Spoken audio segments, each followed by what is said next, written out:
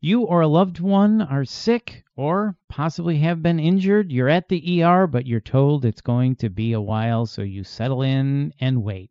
Here to talk with us about long ER wait times is Dr. Nick Kolovos, Assistant Professor at Emory School of Medicine, Department of Emergency Medicine, Interim Chief Quality Officer for the Physician Group Practices at Emory Healthcare. Another in the podcast series, Advancing Your Health with Emory Healthcare.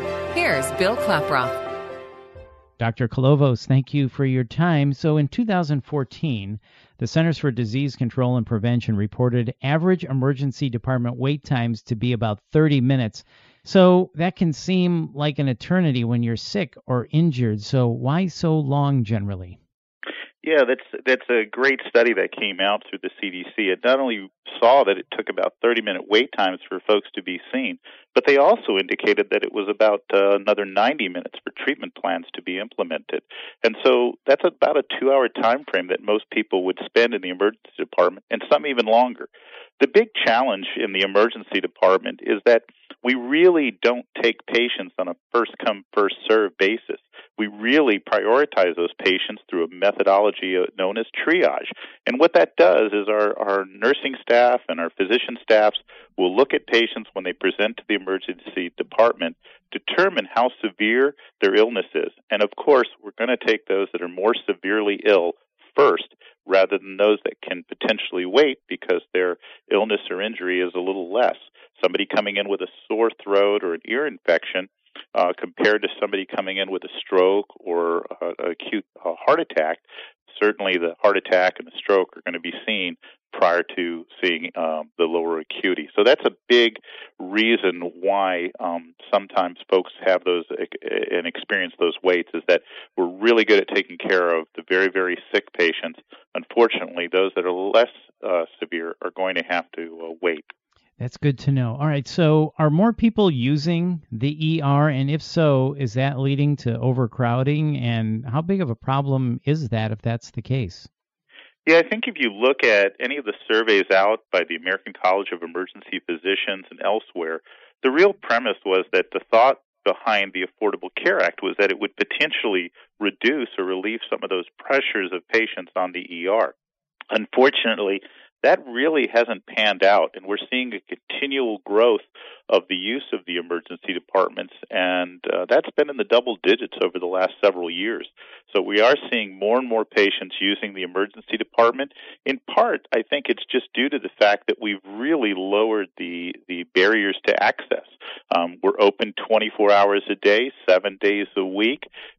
We take anybody that comes, and so that type of entry point is something that people find very valuable. So let me ask you this then. Is this where urgent care centers come in? Are they there to relieve the pressure on the ER? There was a lot of debate as to whether urgent cares were actually reducing the number of patients going to ERs. And we're seeing some slight shift, and trends seem to be moving that way with even a recent article through the CDC just this year. I think that the urgent cares have the opportunity to really be able to handle a substantial number of patients that are typically seen in an emergency department, and those would be the patients that have a low acuity or less severe type of illness, the cough, cold, flu, sprain, strain, laceration or cut that needs to be sutured. Those types of patients could often be well served at a local urgent care, both from a perspective of the medical care that they receive, as well as the time that it would take them to be seen at those facilities compared to the emergency departments locally. So when should you choose urgent care over the ER? Maybe you can shed some light on that for us. I think when you're looking at trying to decide where to go, that's the most daunting challenge for most patients out there. It's trying to figure out where should I go. The first thing I would advise folks is to know the availability of both hospitals within your region, what those hospitals do and what they specialize in, but also have an understanding of the location of urgent cares. You may not have anyone close to you, or you may have one just down the block. When you're making that decision on where to go, I would say that if your symptoms need to be treated quickly, but they're not life-threatening, that an urgent care clinic would typically be a better treatment option than the emergency department. However, if you are having shortness of breath, if you're having chest pain, stroke-type symptoms, things of a more urgent or emergent nature, then certainly contacting 911 and getting transported to the local hospital would be the better route. Right. And when it comes to urgent care, generally, are the wait times less? Typically, they are. And your average time, and this is a national average, is that from the time you walk in the door to the time you walk out of the door after following treatment and evaluation is about 60 minutes on average. And that's a very good time frame for most folks. And back to wait times at the ER, if you're there and you feel like you've been sitting a long time, does speaking up help? I think it does, and I would certainly encourage people to do that. Obviously, you have to do it in such a manner that you don't upset staff, and classically, you don't want to make a scene. But I certainly think that going back to the triage nurse or the front desk personnel and making them aware that either your condition is worsening or that you've been waiting a while, and if they can give you some time frame. We work very hard at the hospitals here within the Emory system to be able to communicate to our patients and allow them to have an understanding and expectation of when they may be seen next. So if you are headed to the ER, are there things you should bring or do to help speed up the process? There are. One of the things I would strongly recommend folks do is prior to going to the emergency department is reaching out to their primary care physician and talking with them. The second thing is to bring a copy of their medical records, particularly if they have complicated medical histories, prior EKGs, or other laboratory tests that can be very valuable to the ER physician. And so those two things would be the biggest thing. The third thing that we mention only briefly, and I think it's something that we overlook sometimes, is if you can have somebody come with you. You really need a patient advocate to help and watch you.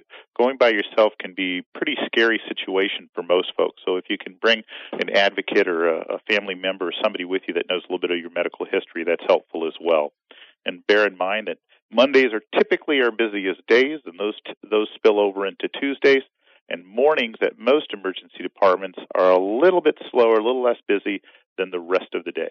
Wow, that's interesting information. And lastly, is there anything else we should know about wait times in the ER? The wait times can vary tremendously.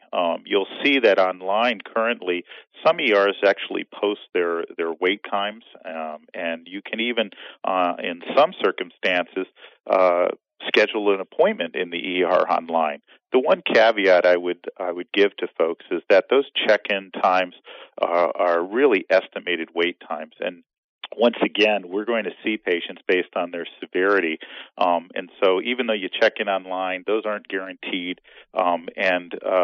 It's just due to the unpredictability of the emergency department and the admissions that we see through it. Well, you've certainly helped clear up the confusion on when to go to the ER and when to go to urgent care and why there may be long wait times for the ER, Dr. Kolovos. And thank you so much for your time. For more information, please visit emoryhealthcare.org/where-to-go. That's emoryhealthcare.org/where-to-go. You're listening to Advancing Your Health with Emory Healthcare. I'm Bill Klaproth. Thanks for listening.